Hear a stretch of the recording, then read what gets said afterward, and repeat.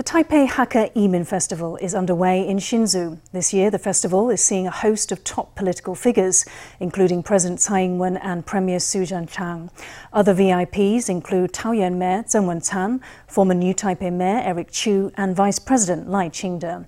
These last three fell under intense media scrutiny at the festival amid rumours that they're eyeing a presidential run in 2024. It's the annual Yiming Festival in Hsinchu. President Tsai, who is of Hakka ancestry, made the trip out to attend. May generation after generation serve as the good sons of Yimin martyrs. May generation after generation serve as the righteous Hakka people. May generation after generation continue to be courageous Taiwanese.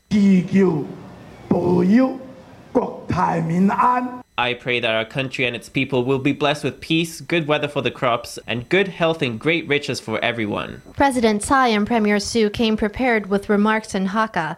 The mayor of Taoyuan delivered an address too, though he kept his in Mandarin Chinese. I can deeply appreciate what the president has just mentioned. The spirit of Yimin, a loyalty that endures for 1,000 autumns. May it be passed on for generations. To all my people, I wish you peace and great prosperity. Vice President Lai had attended the festival one day earlier, giving a speech entirely in Hakka and setting off water lanterns in a ritual. Every move he made was closely watched, as he is tipped as a contender for the DPP's 2024 presidential nomination. You need to take things one step at a time, like walking up a flight of stairs. One step after the other. If you don't take the right step, you'll fall down. He's speaking from his own experience, I think. From President Tsai's experience. It's true from my own experience. I don't want to mention it, but President Tsai, when she was running for New Taipei Mayor and when Premier Su ran for New Taipei Mayor, they encountered some setbacks. Speaking to press outside the temple, Chu said both the president and premier lost their campaigns for New Taipei Mayor. His remarks didn't go unnoticed at the Yiming Festival, which attracted local grassroots figures from both major political camps. Chu was seen chatting with the head of the Yiming Temple. There's still 4 years to go before the presidential election, but some could already be warming up. A Coast Guard patrol vessel has evacuated 3 Taiwanese conscripts and 2 Japanese nationals stranded in Tuvalu. Last year, Taiwan sent 3 conscripts to Tuvalu, its diplomatic ally. When Tuvalu closed its borders in March due to the pandemic, Taiwan had requested permission to evacuate the conscripts, but was rejected until last month. Following the successful evacuation, the Japan-Taiwan Exchange Association took to Facebook to express its thanks, calling Taiwan a good, reliable neighbor. Clad in life vests, the passengers carry the luggage on deck. One by one, they are disinfected by health officials. Due to the pandemic, Tuvalu stopped sea, land, and air transportation in March. This left Taiwanese conscripts posted to Tuvalu stranded. The Coast Guard Shunhu No. 8 set sail from Kaohsiung in early August and arrived in Tuvalu on August 21st, picking up 3 conscripts and 2 Japanese citizens. The Japan-Taiwan Exchange Association took to Facebook to say that Taiwan has once again made a contribution to the international community, following its evacuation of foreign citizens from Peru. The host also called Taiwan a reliable, good neighbor and used the hashtag Taiwan can help the world. The Ministry of Foreign Affairs said that previous attempts to rescue stranded personnel had been unsuccessful. Last month, Tuvalu officials finally gave the approval for an evacuation, said MOFA. A Coast Guard patrol vessel out at sea took on the rescue mission, traveling more than 14,000 kilometers. The ministry also said it was happy that along the way, it was able to help the Japanese citizens. To my brothers and my colleagues, you have all worked hard. The Director General is very grateful to everyone. You have accomplished another great feat and made history for yourselves. Shunhu No. 8 has returned to Taiwan safely. Its crew is undergoing home quarantine per epidemic control rules, and the 5 passengers have taken quarantine taxis to designated hotels. The evacuation has demonstrated Taiwan's maritime diplomacy and the nation's contributions to the international community, officials said. Autumn is in the air, and with it, cool temperatures nationwide under the influence of a northerly wind. And with the fall season also comes influenza. Doctors warn that flu infections this year could throw off epidemic control measures because their symptoms are hard to distinguish from COVID. They say Taiwan will need to lean heavily on diagnostic test kits in the coming months. The peak periods of the two will overlap. Both of these illnesses cause flu-like symptoms, so they are very difficult to distinguish. What is very much needed now is rapid screening reagents. Ideally, we need a quick test that can tell you whether it's COVID or influenza with an accuracy rate of at least 80%. Under its current policy, the government does not supply frontline medical staff with rapid COVID test kits for patients. Doctors say Taiwan needs to expand testing protocol to ensure that COVID treatment is delivered to the right people so that the medical system won't collapse under an influx of patients. Taipei City has banned the use of short-term rental properties as quarantine hotels, citing the risk of community infection. At a press conference on Monday, Taipei officials said a crackdown will start September 22nd. Property owners found offering short-term rentals for quarantine purposes could face fines of up to 15,000 NT.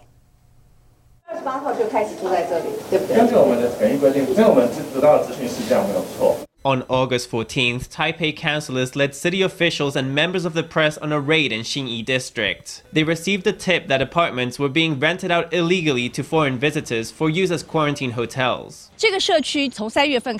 Since mid-March, about 11 people in 4 groups stayed in this apartment for their mandatory quarantine. There is waste disposal, meal deliveries, the doorbells, the staircase. There are public health standards governing these things. Locals found out about these guests only after the fact. Could this not be a loophole in our line of defense against community spread? According to current regulations, new arrivals must quarantine in their own home or in a designated quarantine hotel. In August, the Taipei mayor asked the central government to crack down on short-term rentals being used as quarantine hotels.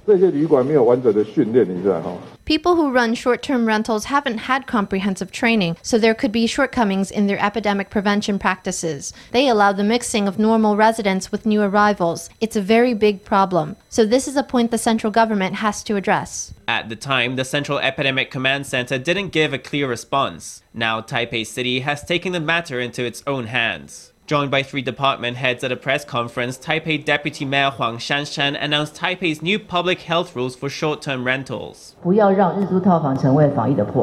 Let's not let short-term rentals undermine our public health efforts. To this day, the central government has not yet been willing to give a straight answer on whether this practice is punishable. After the notice period ends, if you aren't quarantining in a Taipei quarantine hotel or at a relative's or friend's house provided to you for free, we will issue fines in accordance with the Communicable Disease Control Act. The grace period expires on September 22nd. Before then, the city's Department of Civil Affairs and Police will investigate short-term rentals and have their guests relocate to quarantine hotels. After September 22nd, people renting out rooms for quarantine purposes can be fined up to 15,000 NT. Their name and their rental property will also be released to the public. Penghu saw the arrival of almost 300,000 tourists last month, the most for any August on record. This came amid strict border controls that have boosted domestic tourism. Penghu has fared so well in the pandemic that one travel agency set up its first offshore island branch. But even with the boom in domestic tourism, travel agencies say it hasn't made up for the loss of revenue from international tours. Agencies, including Easy Travel, Lion Travel and South Asia Travel, all have plans to close several physical stores and to shift more services online. Registration is over for round 2 of the 600 NT Arts Fund Go vouchers, which can be used on books, movies and other goods and services in the arts and culture sector. This time around, only children, seniors and people with disabilities are eligible to enter the draw for some 600,000 vouchers. The winners will be announced Tuesday at noon. Whether it's hitting up the theatre to watch a play, catching a movie or going to a concert, you can pay for it with an Arts Fund Go voucher. The Ministry of Culture has issued a second round of its stimulus vouchers. Registration for the lucky draw closed Sunday evening, with more than 2.5 million people applying. 不？有。去哪里登记？7。7。对，我有抽，应该会拿去看美术展览之类的。 This second wave of Arts Fund Go vouchers is only open to those under 18 or over 65, or people with disabilities. At noon on Tuesday, the Ministry of Culture will draw 600,000 winners who will each receive a 600 NT voucher. The chance of striking it lucky is 24%, less than half the rate of the first round. But even without this second wave stimulus, cinemas and theaters have already reported the returning of pre-pandemic crowds. In related news, Taiwan's 5 million agriculture vouchers are set to expire on September 17th. To date, 1.7 million of them are still unused. I don't know what to use it on, and I don't have time, so it's gone unused. I've heard that some people who've gotten the sports voucher took it to stores that sell athletic goods and bought clothes and that sort of thing. I bought rice. The face value isn't that high. It's only 250 NT a person. The agriculture voucher, the sports voucher, the Arts Fund Go voucher, I entered the drawing for all of those. And I have used the agriculture voucher. We bought agricultural specialties. Altogether, our family received 1,250 NT in agriculture vouchers. 4 ministries, each with their own stimulus voucher. So far, it looks like the most popular is the sports voucher, with 140 million NT spent in 3 weeks. The Hakka Affairs Council's tourism voucher is accepted at relatively few locations, but already its holders have spent roughly 48 million NT. The agriculture voucher expires on September 17th, while the others can be used until the end of the year. With the impending rollout of Arts Fund Go 2.0, the arts and culture sector is bracing for a fresh wave of shoppers. Starting next year, Taiwan will allow imports of US pork containing ractopamine, a controversial animal feed additive. What does that mean for you as a consumer? Formosa News reporter Stephanie Yang has the story. The chef chops the pork, adds it on the rice, and then pours on a generous helping of braised pork sauce. It's warm, savory, and stick to your ribs. Braised pork rice is arguably Taiwan's national dish. I mean, I like pork in general, and I guess it's a good combination of products. In my country, I'm from Russia, we don't really eat these fat parts of pork. We basically only eat meat.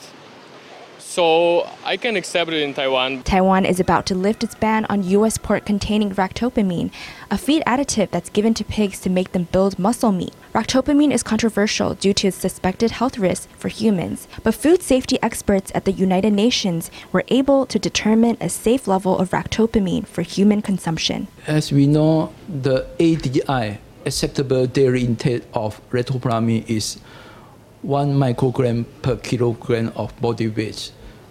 So, for instance, if an adult with 60 kilograms, the maximum amount he can take ractopamine is not more than 60 micrograms.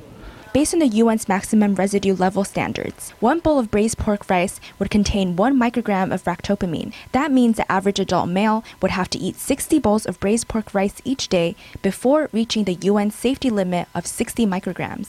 Yan Zhonghai, a nephrologist at Chang'an Memorial Hospital, says that ractopamine is eliminated by the human body quickly. According to the literature review, the ractopamine, the half-life of ractopamine is just 4 hours. It means that the ractopamine can be metabolized by our human body. There's no long-term accumulation, unlike the heavy metal. The heavy metal, they can accumulate in our body, but ractopamine, the half-life is relatively short, just 4 hours. So after 4 hours, it reduced to half of the amount.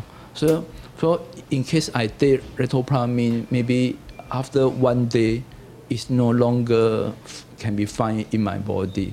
Even so, Dr. Yuan advises higher risk groups to be especially mindful of their ractopamine consumption. Patients with hypertension and cardiovascular disease should avoid eating large quantities of pig organs containing ractopamine in a short period of time, as it could lead to increased risk of cardiovascular complications. Ractopamine is a beta agonist, so I'm afraid that patients with hypertension or cardiovascular disease, if they take large amount of internal organ or large amount of ractopamine in a short period of time, they might develop palpitation or chest discomfort. Also, there's an increased risk of cardiovascular complication. So I would recommend that this sensitive group, hypertension or heart problem or stroke, avoid taking retroplamine internal organ. Dr. Yan says that product labeling can help ensure consumer safety. Maybe next year, we need to look at the label. I think the government have promised that they need to label the pork product, whether this product is domestic or is imported from the USA, but even it's imported from the USA, it might be retroplamine or retroplamine free. So I think the labeling is quite important. The government plans to tighten labeling requirements to meet the arrival of U.S. pork. Ministry of Health and Welfare Chen Shizong says that starting next week, his ministry will go to markets across Taiwan to demonstrate the use of labels. For Mosa News, Stephanie Yang, Cai Chen-Yo in Taipei. With the lifting of Taiwan's ban on U.S. pork containing ractopamine, members of the public are concerned about distinguishing local from imported meat. The Council of Agriculture says this week it will introduce a logo that indicates pork which has a domestic origin. When the logo scheme is implemented at the end of September, restaurants and meat retailers will be required to indicate the origins of the meat they sell. Violators will be fined beginning January. A new survey from the Nutrition Foundation of Taiwan suggests that well over 5 million people in Taiwan suffer from constipation. Nationally, close to 500 million doses of medicines that treat the condition are consumed annually. But doctors and pharmacists agree that treatments aren't necessarily the best solution. They say that instead of risking side effects, it's better to eat extra fruit and veg and drink lots of fresh water.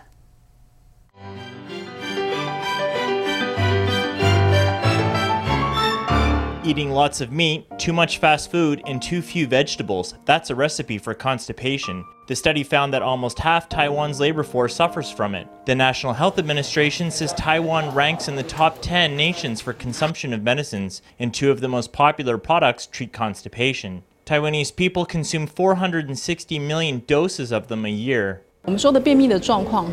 When we say constipation, what doctors define that as is less than 3 times a week. But if you often feel like you've eaten too much and you can't squeeze it out, then there are ways to clear out your blocked bowels. Conventional treatments like laxatives and edemas are known to be risky long-term, with the potential to damage the rectum. A new treatment from Japan claims to encourage the gut's natural movement with magnesium oxide, as well as making the intestines absorb more water, softening stool. But doctors say it puts a burden on the kidneys.